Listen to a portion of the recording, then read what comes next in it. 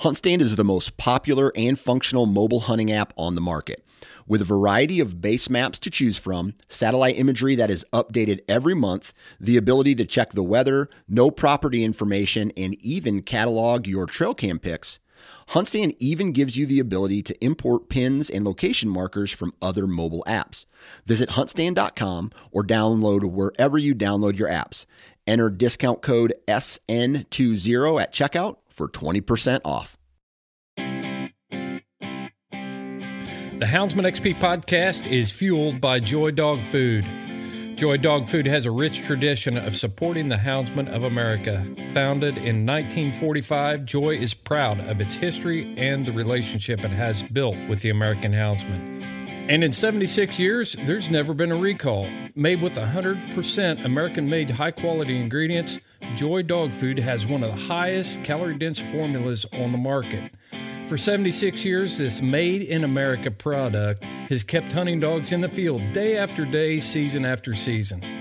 And when we say made in America, Joy has a long track record of fighting for American freedoms by being on the front lines against the animal rights movement and their extremist tactics. Joy will fuel your hounds and fight for your freedoms. Fueled by Joy.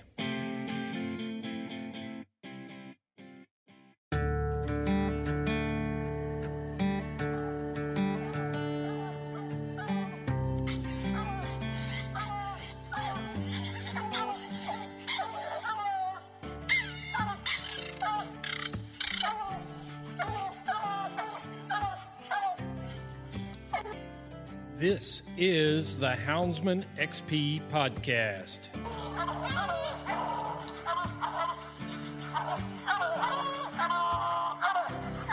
Good dog, get that bear.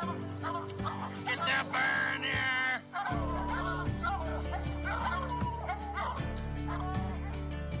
The original podcast for the complete Houndsman.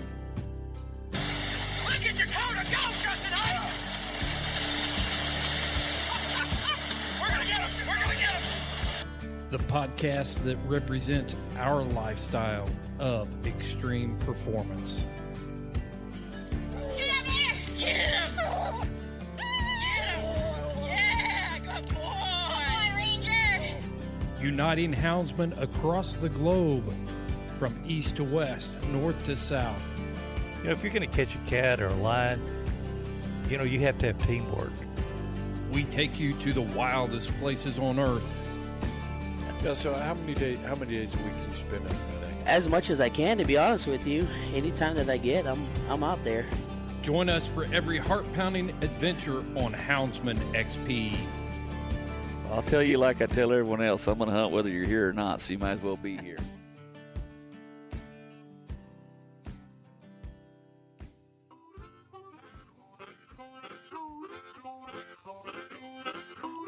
You've been asking for it ever since we released the first part of this podcast, Raising Hounds on a Budget. You've been asking for that part 2, and I finally got up with Shorty, and he had some time to record the second part of this. We're going to take a deep dive into antibiotics. One thing that I want you to know about this podcast, and it's just a disclaimer for us, Shorty and I are not veterinarians, and we're going to talk about some things and discuss some antibiotics for the purpose of you having the awareness that they're out there. And if you have questions on any of those things, always consult your veterinarian and follow their advice. On the other side of that statement, I know y'all are going to go on Facebook and ask questions about how to treat your hounds.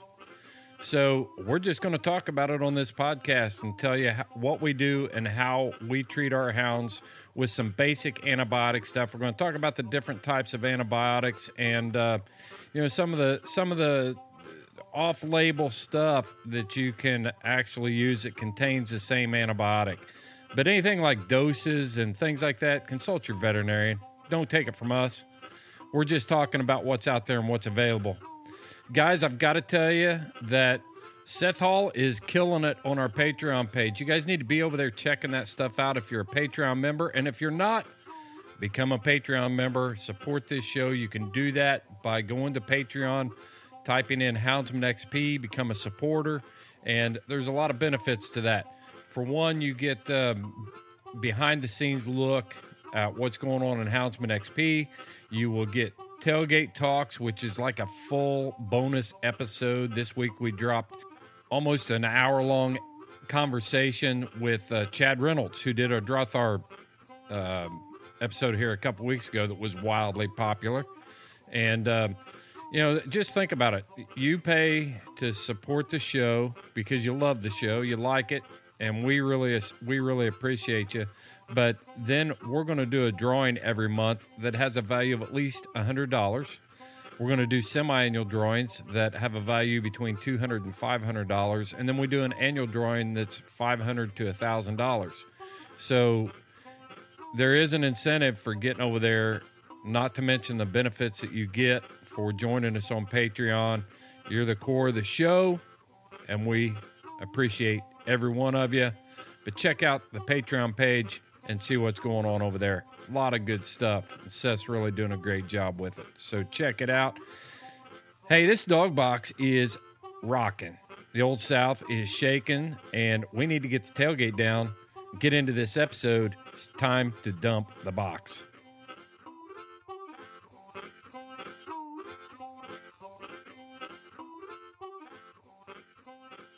So you're living with those hounds every day, and catching lions and riding your mule, and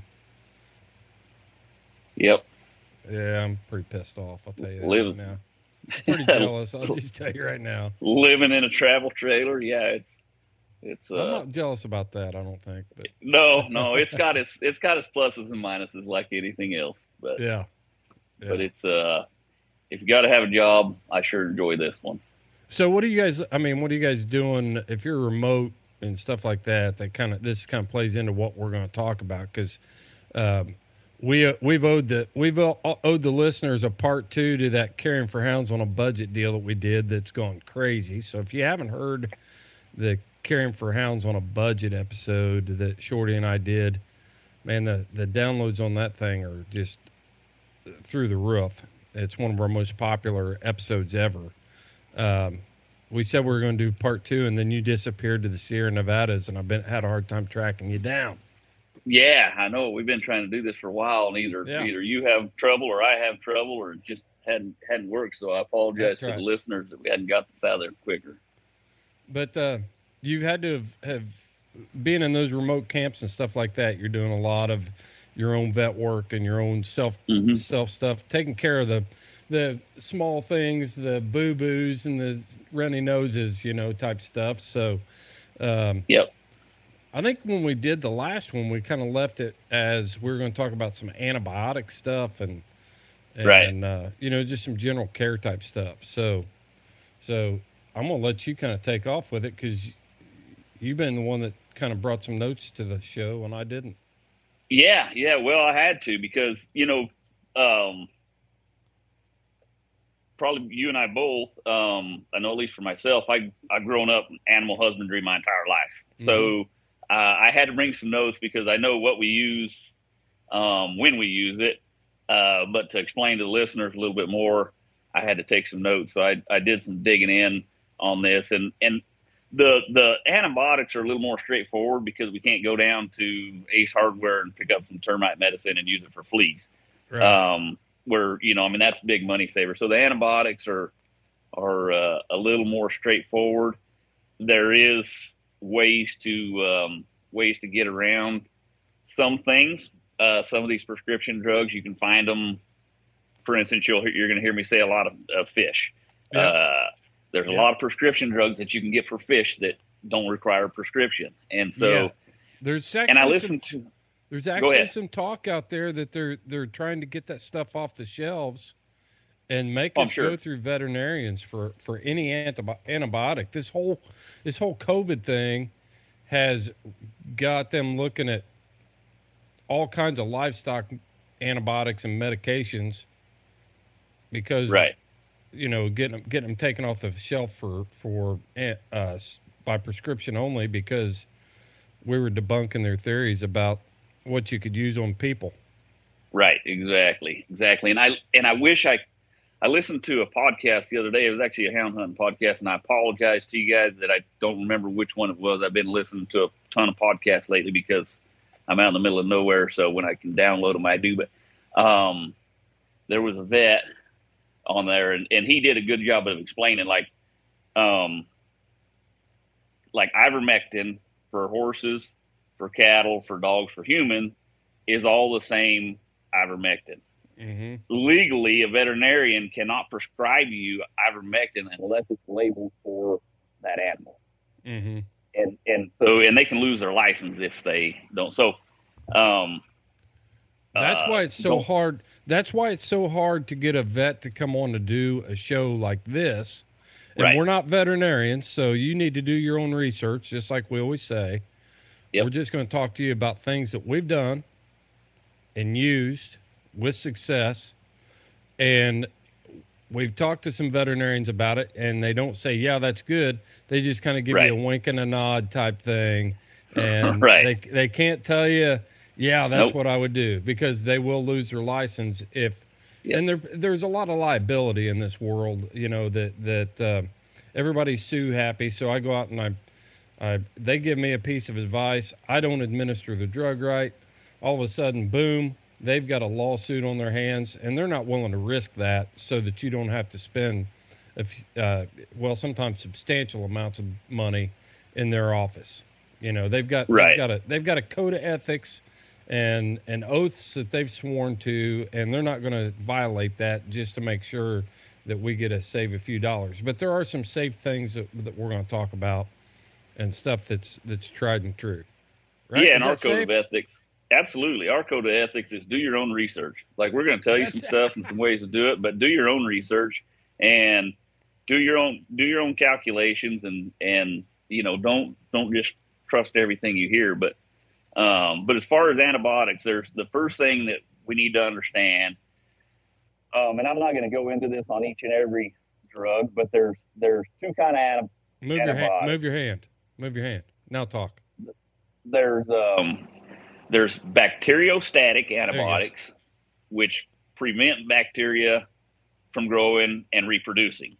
Allows the host body to fight the infection using its own system.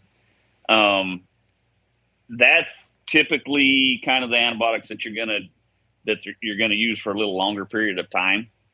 It's just preventing new bacterias or whatever or new infections from growing, mm-hmm. and letting the animal take care of itself. Then there's let me make sure I understand that.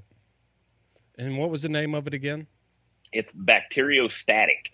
Okay, bacteriostatic. So you've got the bacterial infection, and by using this antibiotic, you prevent the growth and that bacteria increasing in your hound.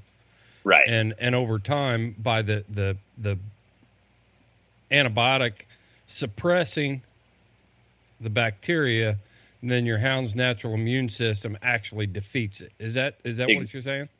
That's exactly the way I understand it. Yes. Okay. And then there's bactericidal, and it kills the infection outright. Those are probably your stronger, quicker acting antibiotics. But the first one I went to, which is one that everybody should be familiar with if you've owned an animal for very long at all, is penicillin G, Procaine. Yep. And this is a broad spectrum antibiotic. It can be used for urinary tract infections, UTI, respiratory, kidney infections, skin and wound infections, dental infections. I use it a lot on snake bites. It's a real broad spectrum antibiotic that can be used. It's a very safe antibiotic, and you can get it in injectable, pill form, or even topical lotions. But the thing about it, I like to use penicillin in an injectable form personally. Mm-hmm. And I'm going to go into that here in just a little bit later, here about two more down, and the reason why I use it as an injectable. But you can get penicillin. It's not a prescription drug. You can get it at Tractor Supply or any, farm supply store. Your feed store going to have it. It's literally everywhere. And you can inject it subcutaneous, which is under the skin, or in the muscle. And it's typically 1 cc per 100 pounds for that. And it's safe. If your dog gets cut, whatever, you can use it. The second one I'm going to go ahead. Are you going to go into each one, or are you done talking about PenG? Well, I'm going to tie that in with the next one. Okay. All right. I'll save because there's another penicillin, which is PenG bendazine and PenG Procaine. It's some of the common brands are called Duopen or CombiPen, and it's two different kinds of penicillin mixed together, and it's a long-lasting penicillin. So you use it the same way as you do PenG Procaine, but you give them an injection every other day versus every day. Mm-hmm. And for me, that's my go-to. That's what I use when I'm using penicillin, because I don't like poking my dogs with a needle every day. But I like the benefits that I can get out of penicillin when I use it as an injectable. And what was that called again, Shorty? It's called PenG bendazine and PenG Procaine. And the common names for it are CombiPen or Duopen. Okay. Is that sub-Q and intermuscular both ways too? I'm pretty sure they want that one sub-Q. Mm-hmm. I didn't write that down. I every time I use it sub-Q. Yeah. You may be able to use it. I am in the muscle, but I always use it sub-Q. And what types of situations are you using this CombiPen, this Duo deal? How often are you using that, and in what situations? Use it every other day, and it's also 1 milliliter or 1 cc per 100 pounds. For me, it's mainly snake bites, or if you get a dog cut by a hog or cut by a bear and you have to suture it, or even if you don't have to suture it, right? Penicillin's a good drug for flesh wounds. So that's kind of my go-to. I stick to it. There's some other drugs in here that will work for flesh wounds and stuff like that, but and they also work for respiratory stuff, but I kind of keep them for respiratory stuff and use the penicillin on more of your flesh wounds type stuff. The biggest challenge I've had with PenG, the injectable, is the refrigeration part on it. It's got to be refrigerated. So yes. So go ahead. You can, the penicillin G, I don't think the Duopen you can get it in pill form, but the PenG you can. There's a reason that I don't prefer it in pill form, and that's because of the next drug we're going to talk about, and that's going to be amoxicillin. Okay. Amoxicillin, it acts the same way that penicillin G does. It might cover some more things. Let me see what I got wrote down here.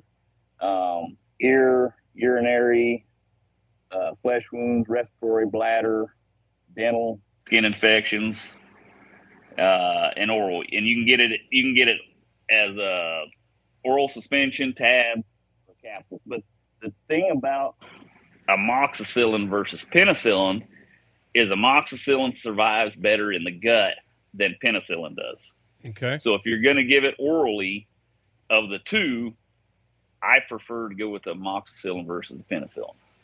And that's why. And I have and I agree with you on being refrigeration to having your hound kid out in the field, which of those drugs, you're not going to save a life by getting it into them an hour earlier than, but it's nice to be able to have some pills that aren't going to go bad because they're not refrigerated. Well, so I definitely have that in my kit. Yeah. I had a cut. We were in a backcountry camp up in the White Mountains, and ice was a challenge. Getting ice was a challenge. Refrigeration. I mean, it was a challenge. So that's where the Fish Mox tabs came into play for me. Was but yeah, I get what you're saying. Most of the time, what happens, like if we're hog hunting in Louisiana and we get a cut, we'll go ahead and clean out the wound, suture it, all that stuff, and then as soon as we get back to the kennel, then boom, we're hitting them with the PNG. Yep. Yeah, and that's like I say, PNG, amoxicillin. It's not one of those that by giving it. Obviously, any medication, the sooner you get it in them, the better off you are. Mm-hmm. But if it takes you an hour to get back to camp to get them some PNG or amoxicillin, I don't think it's going to change whether the dog lives or dies. Right. Personally. Yeah. But in all of those you can get in, that I know of, the PNG, benzazane and procaine. I don't know if you can get that in a pill form or not, but the amoxicillin and PNG you definitely can. Yeah. Yeah. So, then we move, and they're fish pills. You can find them. There's even some hound supplies that are carrying these fish pills, so you don't have to go down to PetSmart. Well, one of this sponsor of this podcast, Briar Creek, you can get them on their website. There you go. Briar Creek Kennels carries them on their website. So right there, go give them some love. Fish Mox right off of there. Yep, and if they're carrying those, I would bet they're going to be carrying cephalexin. Cephalexin is another broad-spectrum antibiotic, much like amoxicillin. Does really good in their gut. This one is a little better than amoxicillin when it comes to fighting skin infections. So it might even be better if you're cutting, if you get an animal cut by a hog or bear or whatever else. We'll just say lions and tigers and bears. Right. Because this works a little better on skin infections than does the amoxicillin. Talking about skin abrasions, is that what you mean? Skin it is, from what I was reading, it's just skin infections is what it says. So it could be anything. Yeah. But yeah. If it's just a skin wound and not in the meat, you might want to go with cephalexin versus amoxicillin or penicillin. I'll tell you something. I think you'll be fine either way. One thing I started doing last year, a few years ago, is I go ahead and hit the hounds with PNG or an antibiotic. They get in a nasty brouhaha with a rank raccoon. For years and years and years, it was kind of like, well, it's a raccoon. But those are some nasty bites. Yep. And they carry the same bacterial issues as anything else. And I think coon hunters a lot of times kind of overlook that and don't treat it. Obviously when you get hit by a hog or a bear, it's like, boom, you look at it and you're like, crap, I need to do something for this. But a coon bite, we've always just kind of overlooked it and thought, well, it'll be all right. And the dogs normally do fight it off naturally and all that stuff. But I started treating them a little bit different. I decided that, you know what, if I got bit by that coon, I'm gonna be in pain. And when they get bit, that bacteria and stuff while your body is fighting it off is painful. And if you can get that treatment in them, then you can help them. And I think they deserve it. So that's why I do it. I agree. And I never, on the bobcats, a lot of times, those bites are in the ears.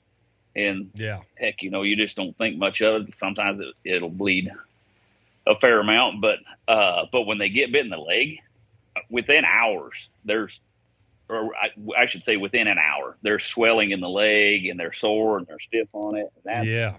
That's why I do the same thing as you now. Like when I get a dog bit, I just give them some antibiotics and maybe just depending on where they get bit, maybe an anti-inflammatory and go on with it. What's the difference? What's the difference between an anti-inflammatory and an antibiotic? Mm-hmm.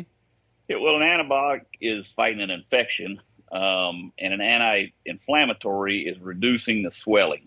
So a lot of times you get an infection. Say my dog gets bit in the front leg, and it starts to get infected, starts to swell up. They can be related in that way, but when you give them the antibiotic, it helps to fight the infection, but it's still swollen and sore. So I'll give them a little bit of anti-inflammatory to reduce that inflammation, so that they're not sore in that leg anymore, and I can get them back in the field a little bit quicker that way. What are you using for an anti-inflammatory? I've used Benadryl. If you can get it, I like to use Previcox, or trying to think of the other one. I mainly use Previcox because we've always had several horses on it, and we use it for them, and it's just a good anti-inflammatory. I may think of the other one as we go here, but I can't think of the third one that I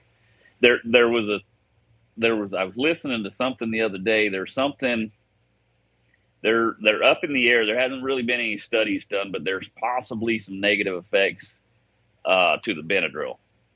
And so I'm kind of skeptical on it right now until I learn more. But and you can use aspirin. Don't use Tylenol or Advil or anything like that. There again, a lot of vets don't like using aspirin. It changes. Well, heart attack victims, you want to thin the blood, whatever. It changes the composition of the blood a little bit. So a lot of vets don't want you to use aspirin.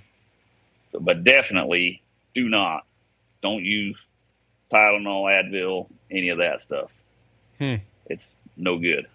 Well, let me ask you this. We kind of jumped around. We've been jumping through these, but like Pen-G, how many days and you're saying 1 cc per 100 pounds? Per 100. Yeah, and you can give them more. I do. I like on a snake bite, I'll have a 50-pound dog, and I'll give them 2 or 3 cc's of it. For how many days in a row? 3. Or if you use the Duo pen or the Combi pen, the long-lasting pen, I do it for 2 injections, and then you get 4 days out of it. So, and that's usually plenty. But you have to be your own judge. I wouldn't take them off until whatever your doctrine has healed.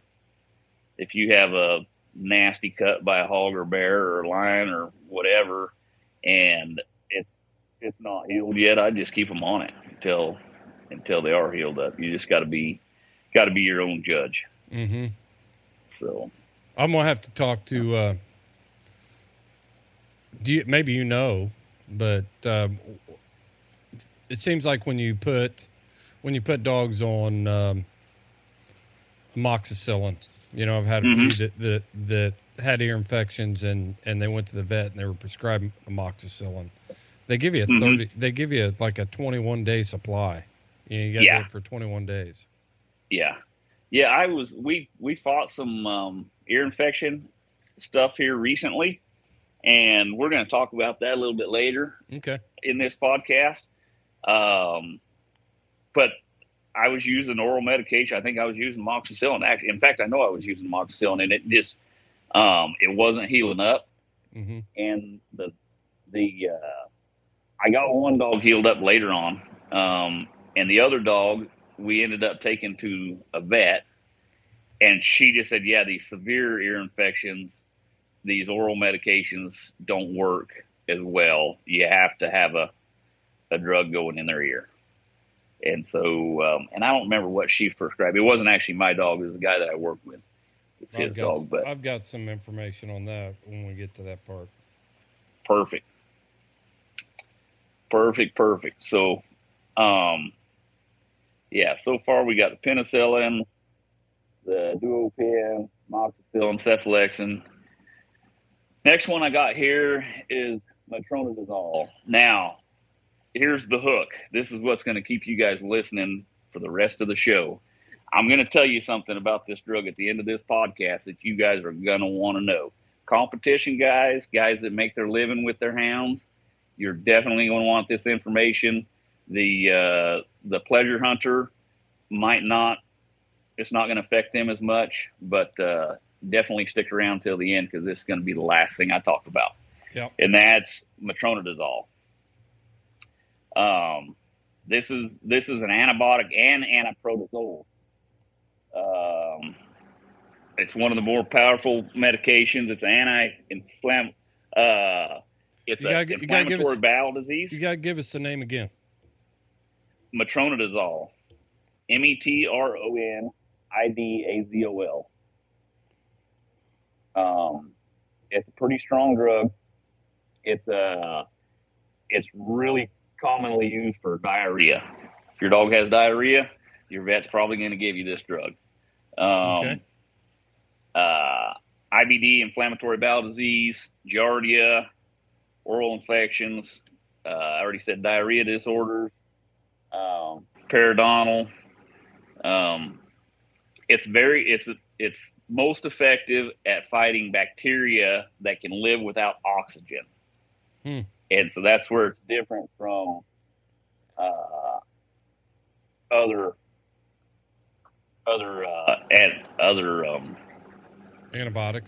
antibiotics. It's a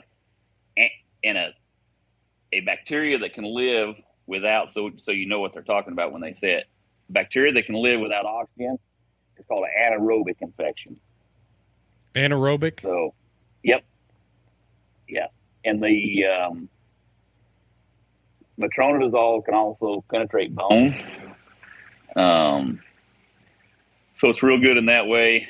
It has some anti-inflammatory property.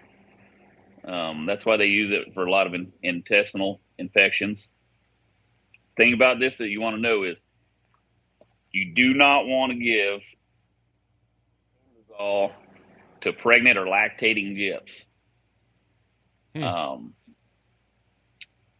And that's it's you can get it in pill form. You can get it from the fish factory. This is another fish pill, and it can lower gut health, gut bacteria, good gut bacteria. So, which a lot of these can, most of them can. Just assume when you're giving a dog antibiotics that you need to follow it up with some kind of probiotic, because when you're given an antibiotic of any kind, it can, and some of them are probably worse than others, but it's going to lower that good gut bacteria. Mm-hmm. And so on the backside of it, definitely follow up with some good bacteria and giving them a probiotic. And what do you recommend for that, Shorty? Man, I'm one of those guys that it's all kind of the same. I was actually listening to some scent detection podcast the other day, and this gal came in, and she's a holistic veterinarian, and I had no idea that there was 2 or 3 different kinds of probiotics. She was talking about one that comes from soil, and I don't remember, but anyways, yeah. To me, anything's good. Go to Tractor Supply. They got some good ones just sitting there on the shelf. That's all I've ever used. Yeah. To be honest, you could probably take a probiotic that you can get at Walmart for humans and open it up and pour it over their food and be good to go. Yeah. Yeah. But, so from there we can move to this one. I'm probably going to butcher the name. Sulfa-dimethoxine. Say it again, because your audio is. We're having some audio issues, kind of coming and going here. But say it again so I can hear it. Sulfa-dimethoxine. Okay. This is, if you see it in the store, it's called Albon a lot of times. Okay. This is good for coccidiosis. It's an antimicrobial. To treat respiratory, urinary tract, soft tissue infections. but it is one of the most common drugs used to treat coccidia or coccidiosis. And go ahead. The thing about coccidiosis is people are like, have you ever had coccidiosis? Well, almost every dog is susceptible to coccidiosis. And until they build up a resistance to it, every dog is a carrier. It's whatever it is that triggers it to kick it in them. Once you got it, there's no mistaking what you got usually. You know, you got a runny stool in the kennel. Even when they're out, I mean, it's just like creek water coming out of their backside. I mean, it's horrendous. It stinks, stuff like that. So if you're seeing stuff like this, you know, some Albon is a good, you need to get them on it. Cause not only you've got a dehydration problem at that point. So that's the fear with coccidia is massive dehydration. Yep. And if I understand it right, it suppresses it. The dogs can fight it, and they'll fight it for the rest of their life. It'll be in there, but they just keep it under control with their own immune system. That's why it's typical in puppies and young dogs versus older dogs. Those ones that don't have that stronger immune system yet that you see it in.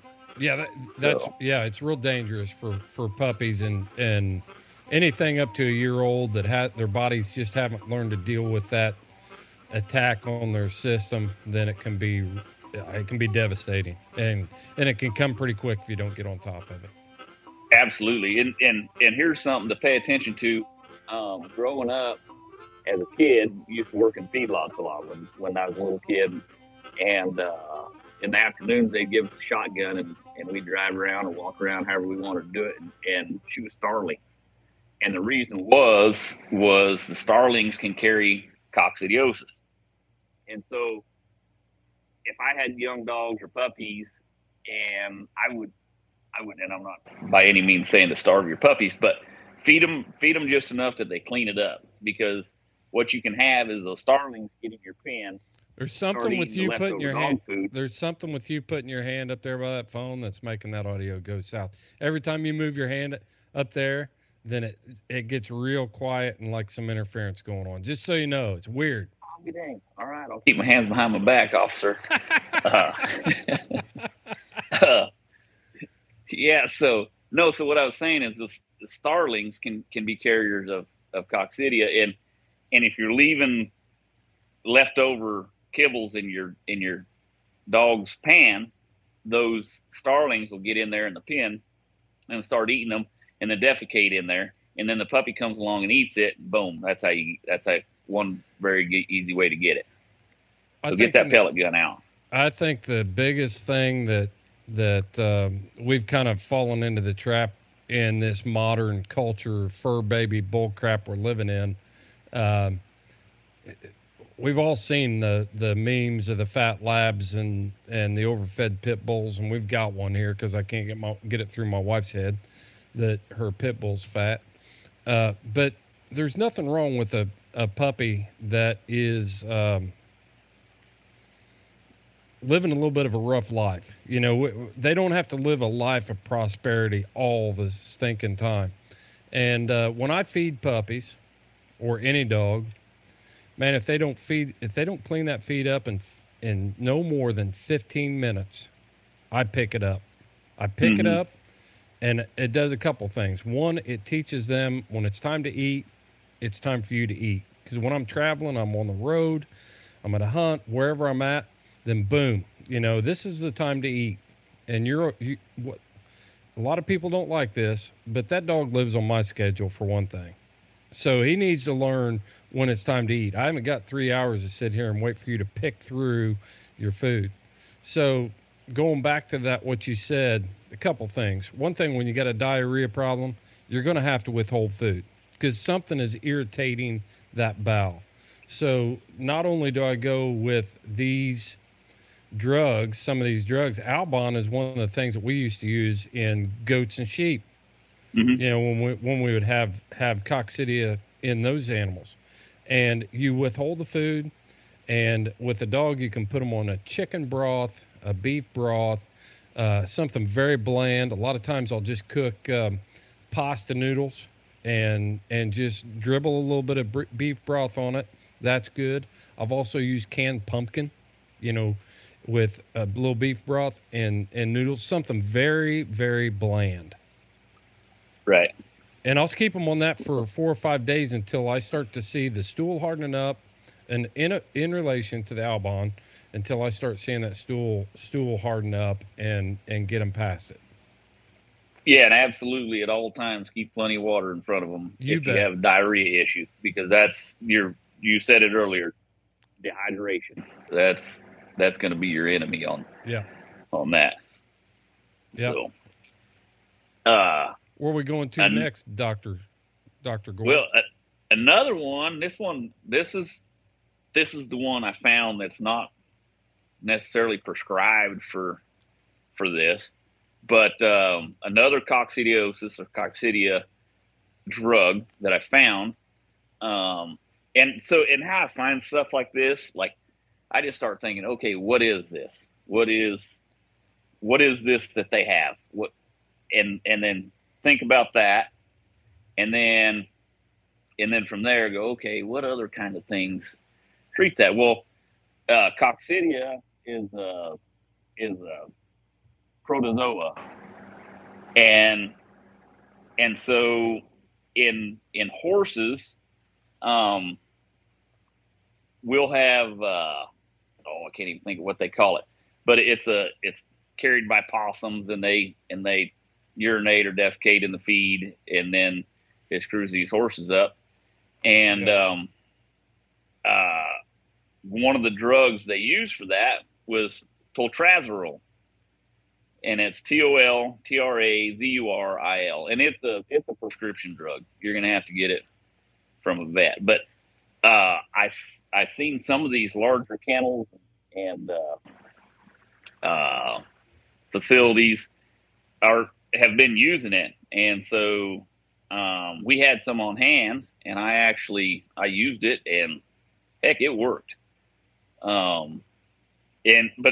This is one that you're going to have to go to the vet anyway, so we're not going to be really saving you any money by using that, where you can get the Albon at Tractor Supply Company. I just thought it was really interesting that I found this, and then come to find out some of these larger kennels that have a pile of dogs coming and going and constantly fight this coccidiosis, we're using it. Yeah. So, but anyways, relating the horse world to the dog world. So, right. Ciprofloxacin is another fish drug that broad spectrum antibiotic. It's especially effective against strains responsible for the urinary tract and skin infections. It's often used when a dog has allergic reactions to Baytril, which we'll talk about a little bit later. Mm-hmm. But this is another one that you'll see oftentimes. You can find it PetSmart or nowadays at dog supplies. Yeah. And it's a fish pill. So you can get that from them, and it's a twice daily pill. What was it again? What was the name of that one again? And I'm probably pronouncing it right. It's ciprofloxacin. It's CIPROFLOXACIN.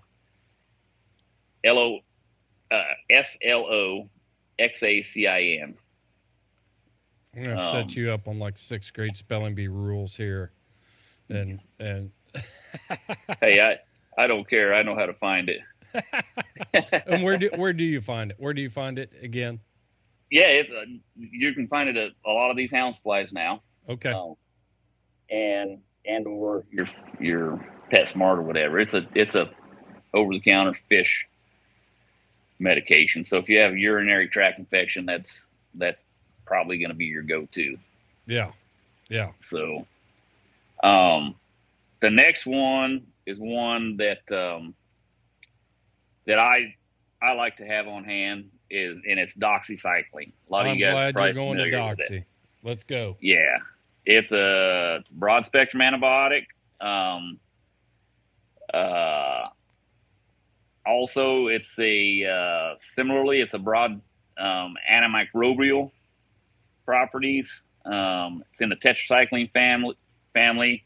It's not effective against the fungi, but its uses are mainly for respiratory, urinary tract infections, infected wounds, bloodborne infections, plus Rocky Mountain spotted fever, Lyme disease, ehrlichiosis, and leptospirosis. Tick-borne diseases are going to get Doxy. That's right. Every time. Every time. That's right. And that's and this is another one that you can get for fish. And you bet. But that's Doxy is one that I have on me at all times. Moxicillin, doxycycline, those are two that I always have on me at all time. And in my research, which we'll just throw this out there. In my research, I also found, as a lot of these things are used in humans as well. Doxycycline is treats several different STDs. So I don't know why you were researching that, Shorty, but okay. I wasn't. But when you're running the Google, and you're looking for dogs, and then it'll come up that for humans. And anyways, I like to see the similarities. But yeah, there's about 3, and I did this research a long time ago because you and I were going to do this podcast a long time ago, and so I was brushing up on everything today, making sure I had all my P's and Q's, and that's when because I didn't put in doxycycline for dogs, I just put in doxycycline, and that's how I found out about the being an STD. So that might be another good one to have in your pack right there for sure. Yeah, the Doxy, I really like it, and I like I use it because it's easy to administer. It's a little bit cumbersome. I mean, if you think giving a dog a pill is cumbersome, then yeah, it's cumbersome. It can be. But if you have plots. Yeah, especially if you have plots. No. Those suckers, they don't care. They'll eat anything. But if I start to see, you got to do some research and understand what Ehrlichia looks like, what some of the other tick-borne diseases look like, and how they affect your hound. And again, all of these drugs, you can't just give them as preventative. Let me think about how I want to say this. Like if I've got a dog that's cut from a hog, that's not preventative. They need an antibiotic, even though there's no infection there. So I guess to some extent that's preventative. When you start giving Doxy, then you got to make pretty darn sure that you've got an infection going on, or if you're just using them as I'm going to give you one a month just for safe. You can't use antibiotics like that because your dog will develop a resistance to the antibiotic. The only time they should be given is when you know darn sure they need them. Yes. And like for Ehrlichia, then I can tell when a hound of mine is slowing down all of a sudden. Obviously, in the summertime and early fall and stuff like that, they're going to slow down because of the heat. But if you start seeing things really getting off the rails, then you ought to be taking a rectal temperature, finding out if they've got a fever. And at that point, you're in the middle of tick season. Your dog's got a fever. They're lethargic.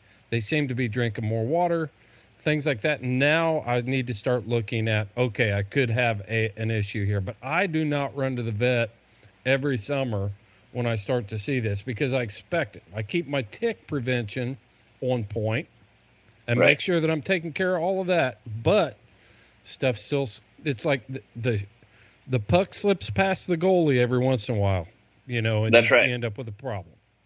And remember last time we talked about layering or, And so if you're doing your tick treatments and you got several different barriers there, it's going to happen less than it would had you not. So that's, preventative is very, very important in the beginning.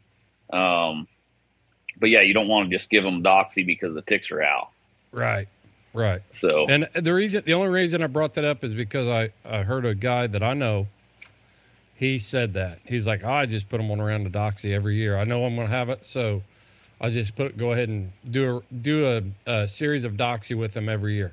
It's like, well, what time of year do you decide you're going to do that? Is it too early? Is it too late? And then when you need the doxycycline, then it's not going to be effective because their dog's system has developed a resistance to it. Well, and for me, I had a dog that had, which my vet called it chronic Ehrlichia or Ehrlichiosis. But he was saying, he goes, your dog's going to have it for the rest of its life. Right. He said, if you can keep their immune system strong, then they can fight it off themselves. So that's they're going to have it. Once they get it, they're going to have it. But like we were talking, that's the bacteriostatic antibiotic, Doxy would be.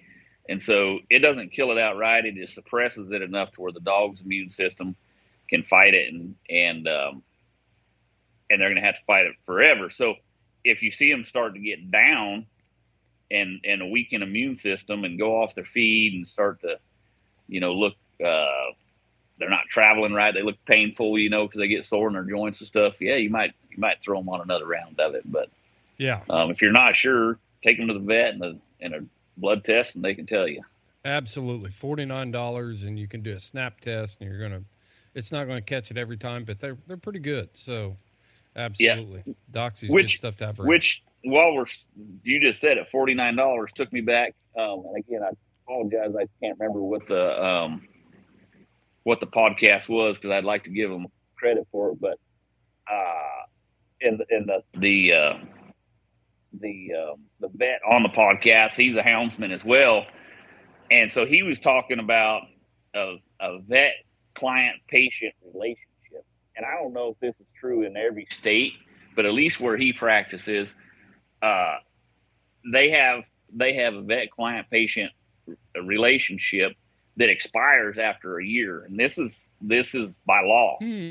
And so he can't, if you just have a dog that's all of a sudden sick and you call him and say, hey, I need these antibiotics, he can't prescribe them to you because he hasn't seen that dog in so long.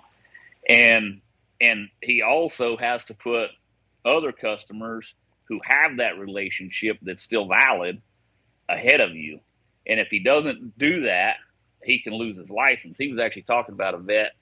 It's tree doc or something like that is what he calls himself. But it was interesting to me. I hadn't never heard that before, but at least where he practices, that's the case. So, hey, if you got to spend $49 to go get a blood test, it's worth doing it, because it's going to keep that vet client patient credentials valid. So wow, good idea. Go do it. And that's what he was saying. He said, I don't care. He said, just come see me once a year, pay the $50 to have me give your dog an exam, and we can keep that relationship valid. But once it's valid or invalid through the state, not through him. That's interesting, because I've kind of resisted, just having, I like having a vet. I don't like spending my money at the vet. Right. Yeah. But at the same time, there's been a lot of times where I've got such a good relationship with my vet that he didn't charge me for certain things at times for the exam or whatever. That's an interesting thing to talk about, is that relationship that you have with that veterinarian. Even if you've got to go in there and just do a consultation with him occasionally, a lot of these vets they're not going to let a bear hunter or, a hunter that's out there a vet that understands hunting. I'll start there. When they understand hunting, they're not going to let you walk out of there and have your dog suffer or end up dying out in the field because they didn't want to tell you how to take care of wounds. They didn't want to tell you how to take care of a snake bite. They're going to give you some information that's going to be valuable to do that. But if you don't want to take it to the extreme where I don't like to spend my money with my vet, right? You got to have a relationship with a good vet. You got That's right. Yeah, and even if it's just getting to know them or letting them get to know you, like I think a lot of vets can sense pretty quickly the person that's brand new to dog ownership, that has one dog, that's out hunting or doing whatever, versus the person who's been in it for 20 years and has whatever, maybe 5 dogs, maybe 10, 15, 20 dogs. They can sense that pretty quickly, and they're going to be way more comfortable getting drugs in your hand if you're way more experienced, and have been doing animal husbandry for many years versus the person that's new. And even then, the person that's new, they can coach you along, and the more you get to know them, the more they get comfortable with you. And so, yeah, I think absolutely very important to have a relationship with your vet. A lot of times what I'll do is I will see something, read something, whatever, and I'll ask the question, can I do this with my dog? Most vets will say, if it's not a good idea, they'll say, I wouldn't do that. Right. If it is something that will work, they'll say, well, you can do this, but you should follow up with this. Right. And so there's clues there. You've got to understand how they're talking to you. So yes, you can do this, but I would go ahead and add this, or I would follow up with this. And and you need to follow the recommendations because we're trying to tell you the right thing here. But I'll give you an example of that. Ear infections in hounds. We said we were going to talk about this. Anytime my hounds end up in, right now we don't have to worry about a lot of wet conditions, but if I'm hunting Louisiana in the marsh, hog hunting, dogs are swimming these bayous and marshes. Those marshes are dirty. As soon as they come out and I get them back, I clean ears that night, and I add sulfur-based ear lotion. It's anything that's got otic in it. Then I'll just rinse their ears out. Okay, but say I get an ear infection. I treat with Monistat 7. It is yeast infection medicine for women, and it comes in packages and individual doses, and you squeeze the whole tube in each ear for 4 days. And it's got, that's right. And it's got that tip on it that you can get down deep in the ear with. That's right. Absolutely. That stuff. There have been so many dogs that I've seen. People are like, oh, my dog stopped treeing. You get this young dog that boom, boom, boom, they're hitting it, and then somebody will say, man, it's just like he lost interest. Well, what's happening is your dog has probably got an inner ear infection, and when they rock their head back, it puts pressure on their ears, and they've already got an irritated ear, and so the dog's uncomfortable. They're going to stop treeing, or it's going to affect their tree style. Something to think about. I've fixed a lot of dogs like that just by simply treating the ear infections, and I do it with the Monistat 7.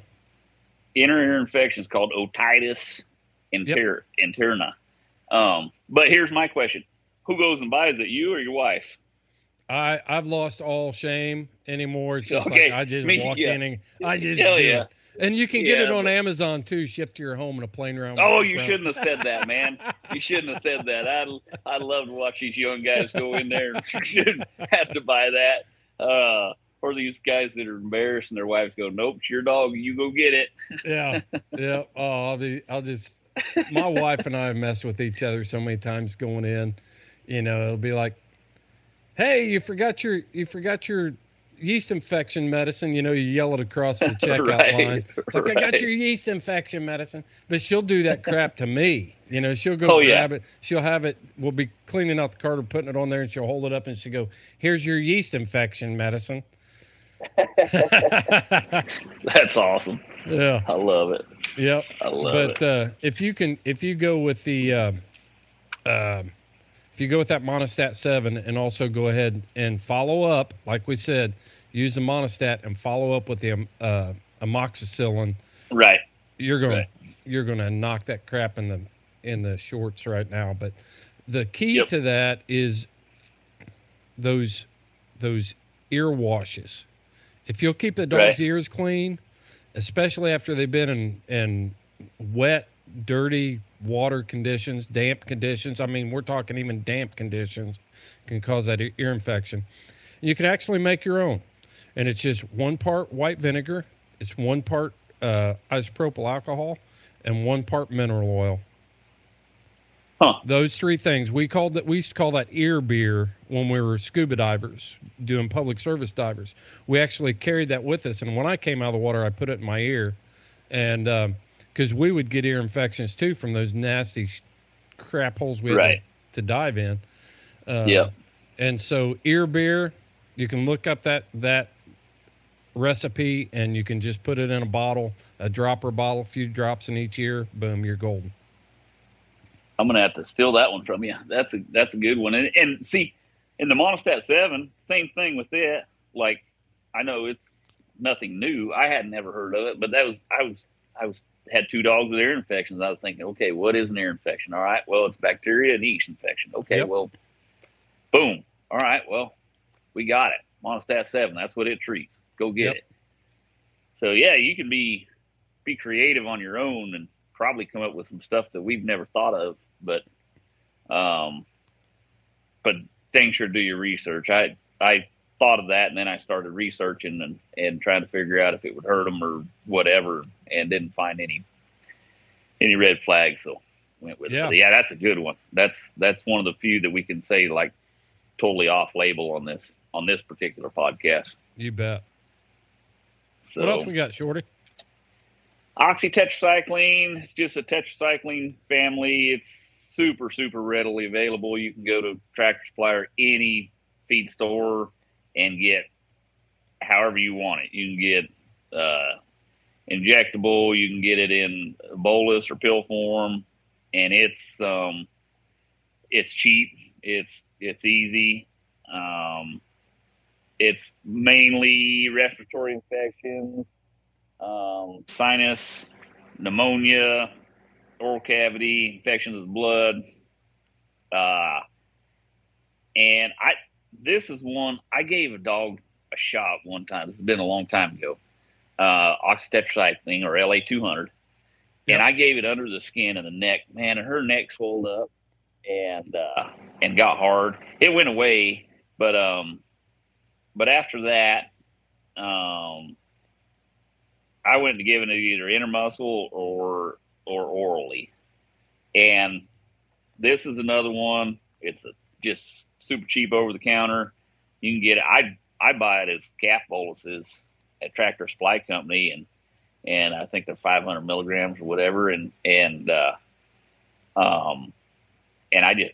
keep that in my pack all the time too. This is an easy one that you can carry, and like we talked about earlier, there's a lot of benefits to having stuff that doesn't need to be refrigerated. Yeah, so, LA200 is one of those drugs that we keep around. We've kept around the farm. I've used it on hounds. It's easy to administer. I would tell you that if you've never given a dog a shot before, make sure you have somebody holding their head, because it hurts when it goes in. Yeah. It's thick, so it's moving a lot of muscle out of the way, and it's painful when they get the shot. But the other thing LA200 is good for is when a dog loses its voice. You can actually give the liquid form orally, and it'll help restore that voice. You can actually, well, I didn't have a bad voice, but I can tell you, you do not want to swallow that stuff. It's gross. It'll make you throw up. Yeah. Oh yeah, I was super desperate one time, and I'm not promoting this to do it yourself, but I had a little swig of that stuff. STDs. And, no, I was sick. I was sick in a bad way, but man, it's horrible. It's horrible tasting. I just give them the dang pill. Well, yeah. I don't know if it. I wonder if it would work the same.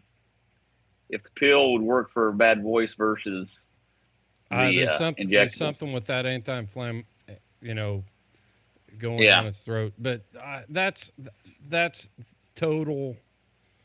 I would try a lot of other things before I'd go that route with the Yeah. LA 200.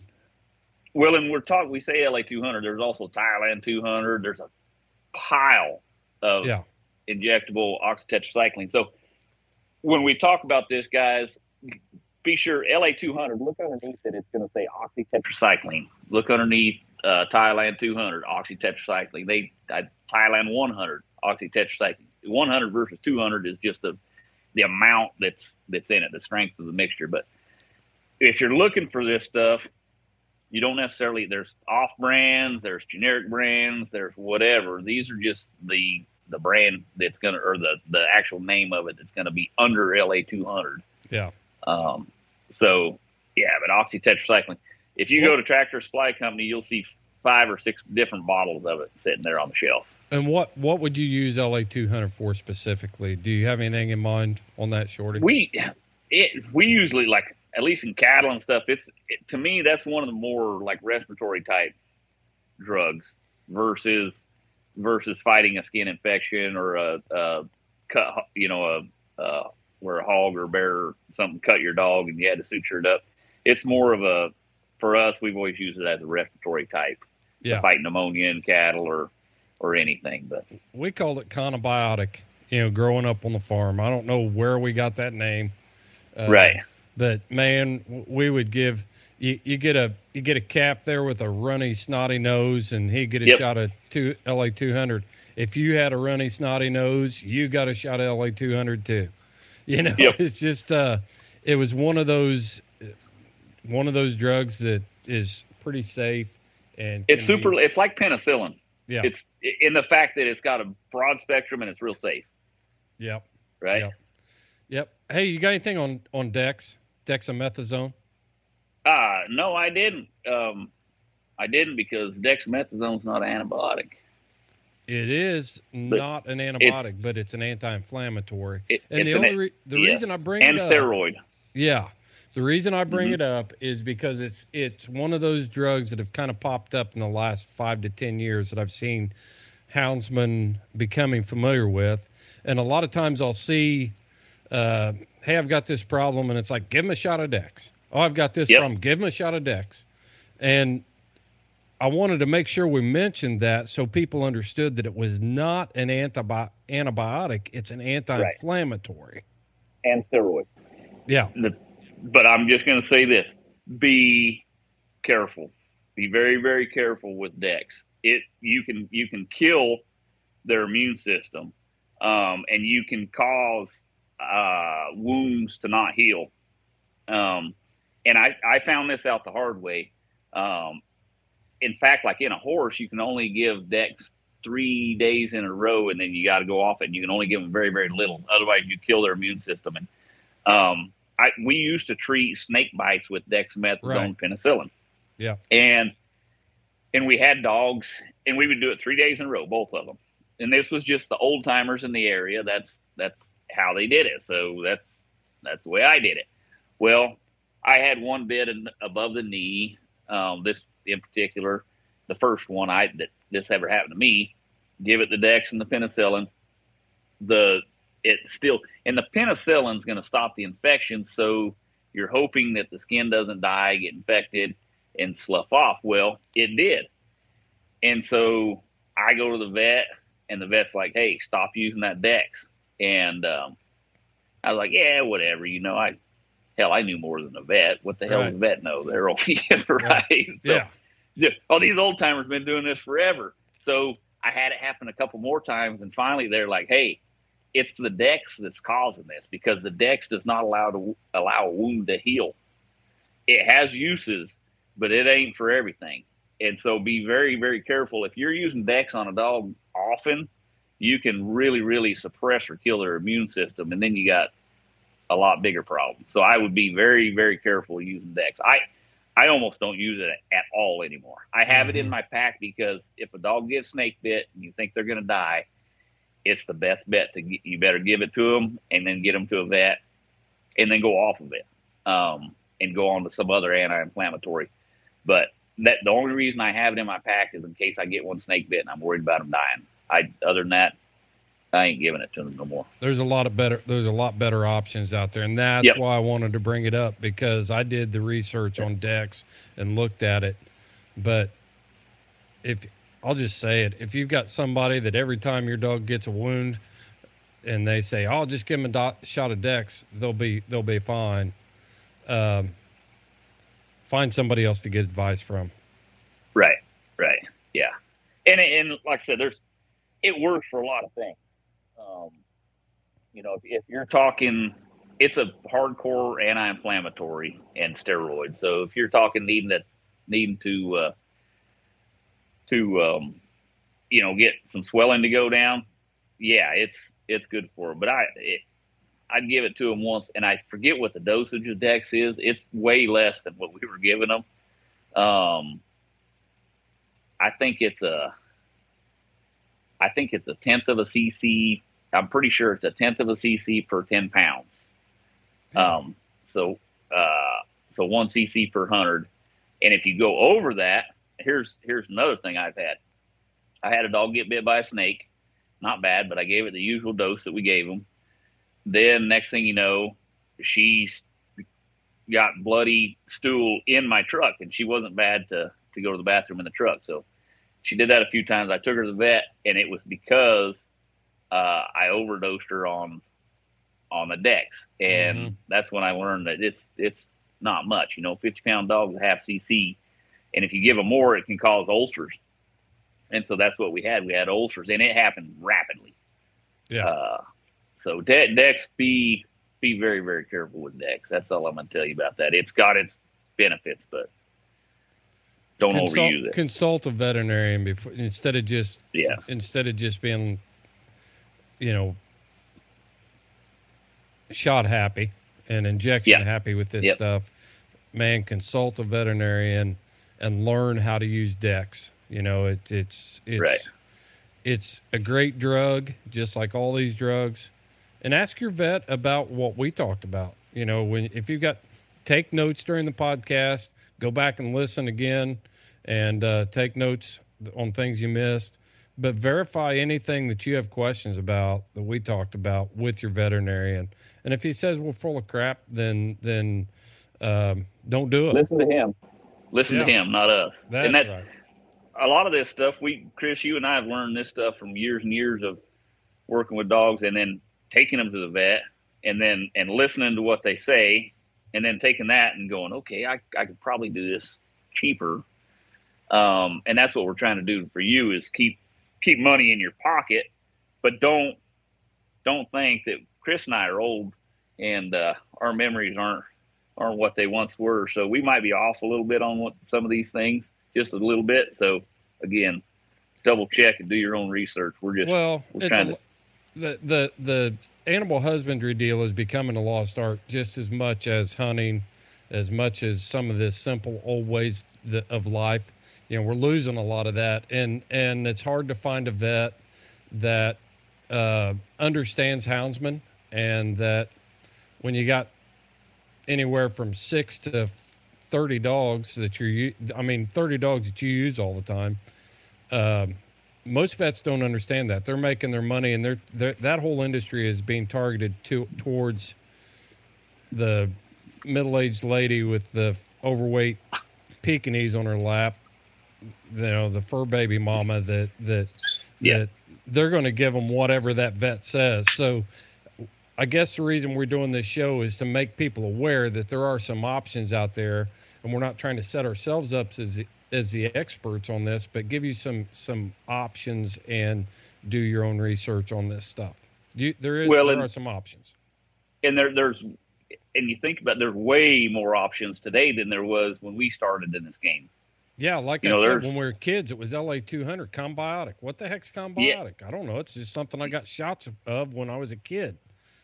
Exactly. My dad growing up was a vet pharmaceutical rep, and so he did for a living. He sold drugs, and there wasn't that many. There wasn't there wasn't even as there's a lot of these.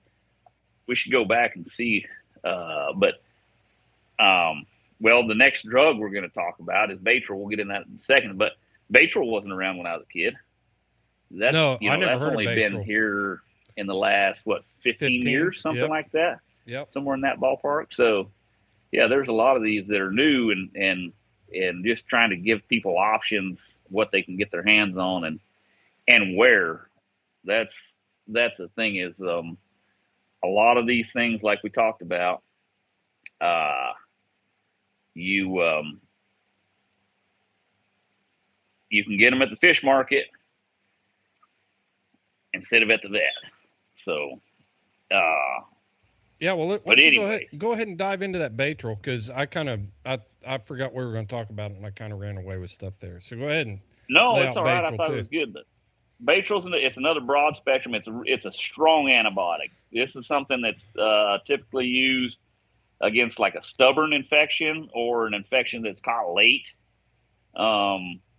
Again, in the cattle, like I always used it for respiratory, but it's also good for bacterial skin, ear, urinary infections, prostate infection, gastrointestinal infections. This you can get this from the fish farms or our great hound suppliers that are carrying this kind of stuff now.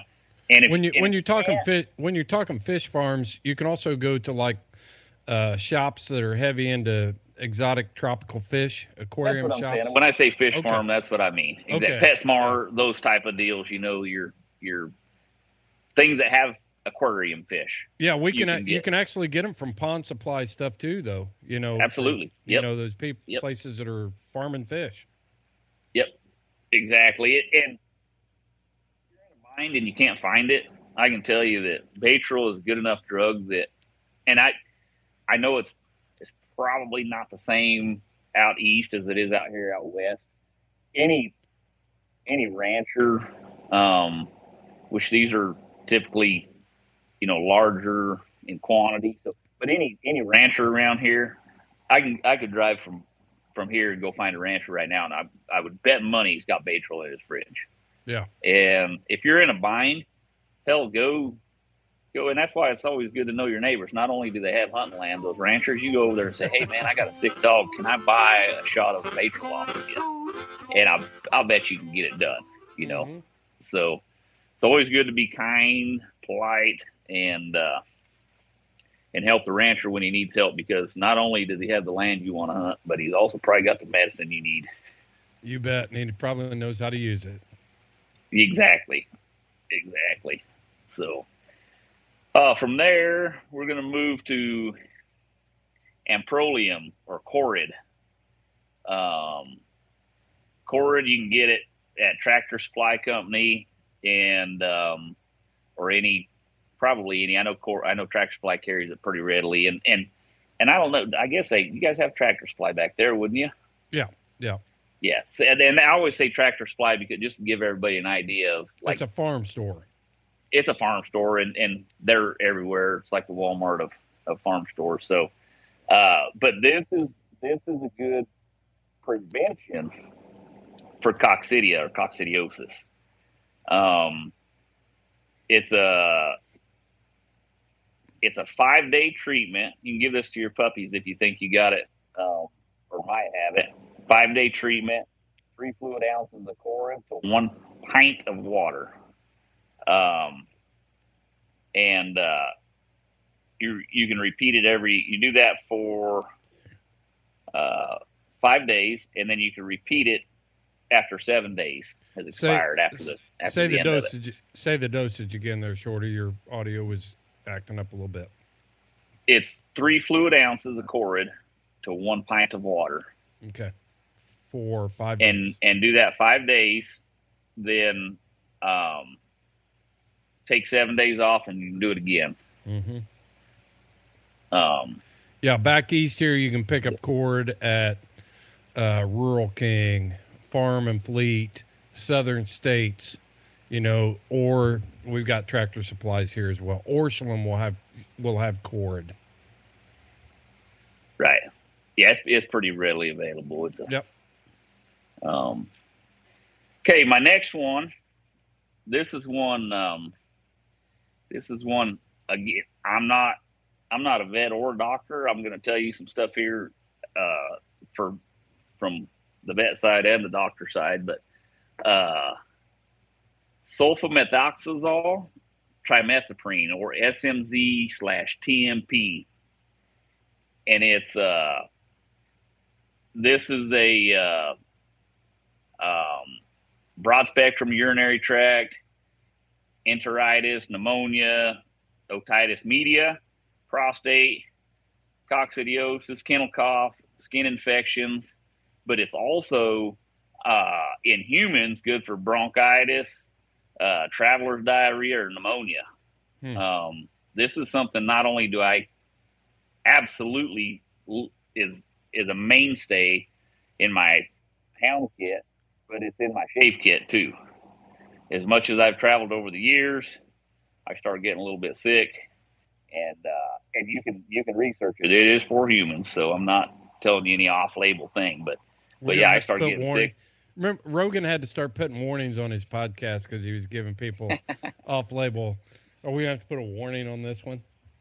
Well, Chris, I'll just say this. If this podcast is big enough that we got to put warnings on it, amen to you, brother. Good job. Oh, I wish.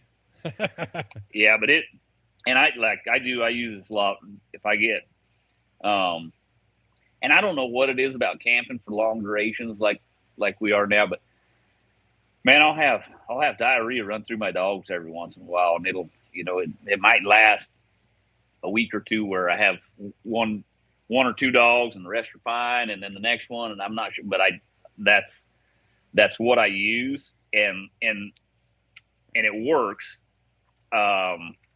It is not as good as treating diarrhea is metronidazole, but I'm going to tell you why I use that here shortly, and that's part of the hook that's supposed to keep you competition guys and guys making a living with their hounds hook. So we're not there yet, but we're pretty damn close. Yeah. So if you're out and you got your hounds out on the ground and maybe you're roading them or you're doing something like that, or maybe you're turning loose a coon dog and he runs up 50 yards and cops a squat and, ditch water comes out of him. It's something for you to pay attention to, but it's not time to start sounding the alarm yet. Right. If you see that 3 days in a row, 2 days in a row, a lot of times that's when you really need to, I personally, if I see it 2 days in a row, or if every stool coming out of them is like that, if I walk out to the kennel, it looks like somebody, emptied a freaking hog sewage truck in the kennel, I got a problem, and I know I need to take care of it. So I'm just throwing that out there. Dogs will get anxiety. They'll get excited. They'll get a loose bowel. If you're just seeing it in isolated situations like that, don't go pumping them full of stuff. But you'll know if you got a problem. But I just want to make sure we all understood what we were talking about there. And I agree with you 100%. And for me, like, I take the time. I watch. Okay, I get out to where I'm going to hunt, let the dogs out, start roading them, let them clean out, whatever. I watch them all if I can. Yeah. And if they go right next to the road and I can drive by and look with my flashlight, or if it's daylight, look at it, I look at it.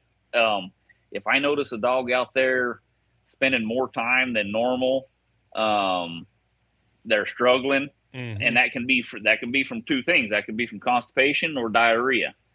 I walk out there and look at it. I stop the truck, get out, walk out there and look at it. And I want to know, is there blood in it? Is it mucousy? Is it just runny? What's the consistency of it? If it's hard, it might be dehydration. If the dog was struggling because it's too hard, it might be dehydration. But notice that, and then I'm with you.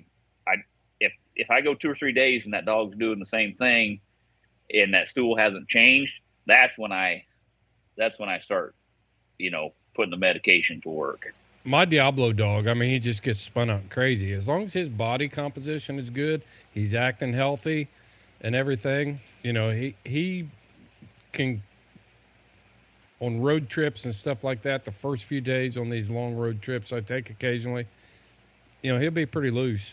And I don't get excited about it because I just know that's his personality. He's got some he's got some headworms going on. And I just accept it. Now, if he starts getting poor, if he starts acting, and then he's got that stuff, then I start paying I start thinking beyond. It's just Diablo. Well, and speaking of worms can affect the consistency of the stool. Yeah. As well. Right. So that's also something to think about. If all of your dog, or even if one of them is, it might not need medication. Your dog might have worms. So if you're not maintaining a good worming habit, then might need to worm that dog before you administer, antibiotic. Exactly. I mean, you can go back and listen to the first part of this to get all the information you need on worming a hound. There you go. Yeah. There you go. So, our next one we're going to go to, and this is, no, I have two more. So this is what got me diving off into this, trying to find alternative ways to treat animals other than holistic. And this is, a friend of mine had a dog, had a cactus thorn go in its eye.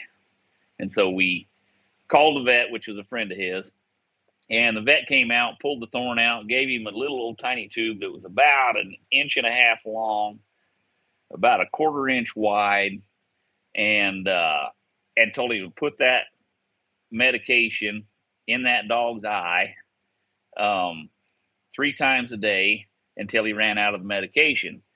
And he did. And it healed the dog. But that little tiny 1.5 by 1/4 inch tube of eye medication was like $300. And so he got thinking, and this was my hunting partner, and he got thinking, wow, what is this stuff? So he read it. So he Googled the ingredients. You know what it was? I have no idea. It was Neosporin. It was the exact same ingredients that's in Neosporin. Same percentage, same everything, but it was prescribed by a vet, so it cost $300. And so from that day forth, anytime we have an eye issue with the dog, we give them Neosporin. And in fact, I was with a houndsman one day. He said, hell, I've used it on me. And he had something with his eye. He put it in his own eye. He said, you can't, it's blurry as heck. But yeah, so any eye issues now, that's my go-to is Neosporin. It's in the kit. My wife's work, she works in an ophthalmologist office. So she sees a lot of eye issues. And the eye is one of the fastest healing parts of the body. Yep. But left untreated, it can also go the other way. So a lot of eye ointments and different things like that. I just refer to her on what we need to do. Wise man, I've cut my eyes, I think 4 times now. So yeah. Lucky you to have her there in your back pocket to get you treated. And it's all been, every time I've done it, it's been hound hunting that I've cut my eye. Yeah, we're just talking about brush or whatever. That's right. Just a branch, that scratch that comes across your eye. Get some Neosporin on it. Same way with your hounds. If you're starting to see like ulcers in the eyelids and different things like that, then a little bit of Neosporin in each eye. Totally harmless, totally easy to do. And I like the little bitty tube too. I'll go ahead and buy that little tube because it's got that real fine tip applicator. That's what I use. Yep. And you just pull the eyelid down and just put a single ribbon across in the bottom of the eyelid. Yep. Just take your finger, pull it down, right across there, right underneath the eyeball, and they'll take care of the rest. It helps if it's warm. If it's cold, it can be hard to get in there and keep in there. Yeah, for sure. That's right. That's a good point. I also use it like down there. You've been down there in South Texas, that heavy brush. Mm-hmm. A lot of your guys that run hawks or cats or whatever in that real heavy brush a lot, those dogs get debris in their eyes. And even though it's not a wound, I just put it in there as a lubricant because I know it's not going to hurt them. I put it in their eyes, helps lubricate that, and it comes out a heck of a lot faster than it does by just letting them sleep on it. Yeah. So that's a good one, man. That's a real good one. Yeah, it's man, that saved us a lot of money. The next one, and I'm throwing this out there. Have you ever heard of valley fever? No. It's a Southwest thing. So we have this thing called valley fever out here, and it's a spore that scenting hounds or bird dogs or detection dogs can breathe out of the ground. And it likes to live in the Southwest. I think Texas, New Mexico, Arizona, California. I don't know if they have it in Utah, but it's a Southwest thing. And it's a spore they breathe out of the ground, and it's a fungus that goes into their lungs, and then this fungus lives in their lungs, and it affects their respiratory, and they'll get sore and stiff and whatnot, kind of like they do Ehrlichia. But and it's a fungus, so the most commonly prescribed antifungal is fluconazole. And the reason I'm throwing this out there, because there's no alternative way to get this. If somebody finds it's a 200 milligram pill that you give twice a day, pretty much for the rest of the dog's life. They can fight it off, but it's like Ehrlichia. It's probably going to may come back, and it's $1.20 a pill, twice a day. So for any of you researchers out there that they can find it for less than $1.20, email me at shortygorham@yahoo.com and let me know where you're getting Shorty it. Gorham and houndsmanxp.com. That's true. That's very true. actually would be better at houndsmanxp.com because I get less junk mail there, so it'd be quicker to get to it. So yeah, shortygorham@houndsmanxp.com. That's better. Good call. So now it's time for the hook, Chris. There you go. Let's hear it. I've been waiting. All right. Okay. For all of you that are competing for money, for making a living with your dogs, I just learned this the other day, and I thought it was very, very interesting. And I think some of you guys are going to go, oh, my God, that's what happened. That's why I lost that cast, or that's why I lost that hunt, or whatever. We talked about metronidazole earlier. It's a diarrhea, largely for diarrhea. Mm-hmm. So there's been very, very, very few studies on anything like this, but this is one that they did, and I actually contacted a vet that does a lot of canine studies, and he didn't know of any other than this one study. But metronidazole, after given to a dog, will affect their scenting ability. And it'll affect their scenting ability for 5 to 10 days after you stop giving metronidazole. So if you had a dirty cold-nosed sucker that was supposed to go win this cast, and he went out there and just blew it, and you gave him that might be the problem. So you competition hunters, I would dodge away from metronidazole and pick another drug that we talked about in here that'll treat diarrhea or whatever else if you can. I would totally dodge that if I was competing or making a living with my hounds. I would try to stay away from that. Well, see, I'm kind of upset that you shared that, Shorty. We should have capitalized on that and found out if some of these like top many winning hounds were given metronidazole, and we could have bought them pretty cheap. Right. They're like, that dog blew up. I can hear Josh Michaelis. we can blow them up. No, you gave him metronidazole, and that's why he's having a bad test. We'll give you Yeah. $500 for him. Right. Yeah. The other test they tested metronidazole and doxycycline, and doxy did not affect. Well, I'd always the heard that sensing about ability. doxy. Doxy can, when dogs are on doxy, I've had hounds that were lights out, good hounds, and you put them on doxy, and all of a sudden they just kind of shut down. And I've wondered that about doxy, so I normally stop hunting them when they're on doxy. It did, but it didn't affect the scenting ability. There might be something else to it, but doxy was not proven. That's to affect interesting because I've heard that scenting it ability. does.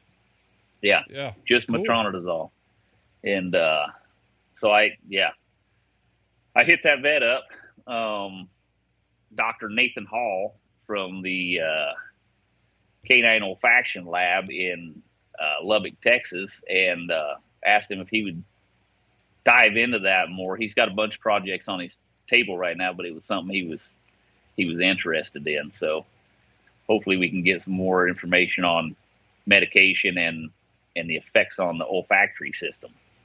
Yeah. Yep. What else you got? But that's all I got, man. That was pretty Save good. the hook for the last. That's all good information. Again, it's just stuff that we've picked up over the years. You know, running hounds is an expensive deal. And anything that you heard on the podcast, make sure that you, like I said, if you've got a relationship with your vet, you can talk to them and they'll say, yes, that's a good idea. No, that's not a good idea. And I want to learn as much as you do. So if you run one of these things past your vet and they say, no, don't do that because of this, then you can hit me up on my email too at chris.houndsmanxp.com. Send me a message on Messenger, whatever, because I want to learn too. I don't want to be giving people bad advice. That's why we started this podcast, to try to combat some of the old wives' tales and different things and help us all and learn. Well, and come at us with a why, because don't just, hey, my vet said that's a stupid idea. Tell us why too, because we want to know that. Like, we're here to learn just as much as everybody else. So you send me an email that says, hey, my vet says you're full of shit and that's a stupid idea. I'm going to hit the delete button. Exactly. You know, I'll find out why. I'll do my own research from then. But if you're in this thing to win it, and for the long haul, we're all trying to learn together here, you know, tell us what you got going on. There you go. Shorty, thanks, man. I appreciate it. This is good stuff. Absolutely, man. Hopefully we get to do it again here pretty soon. Hopefully I'm not away for so long, but you bet.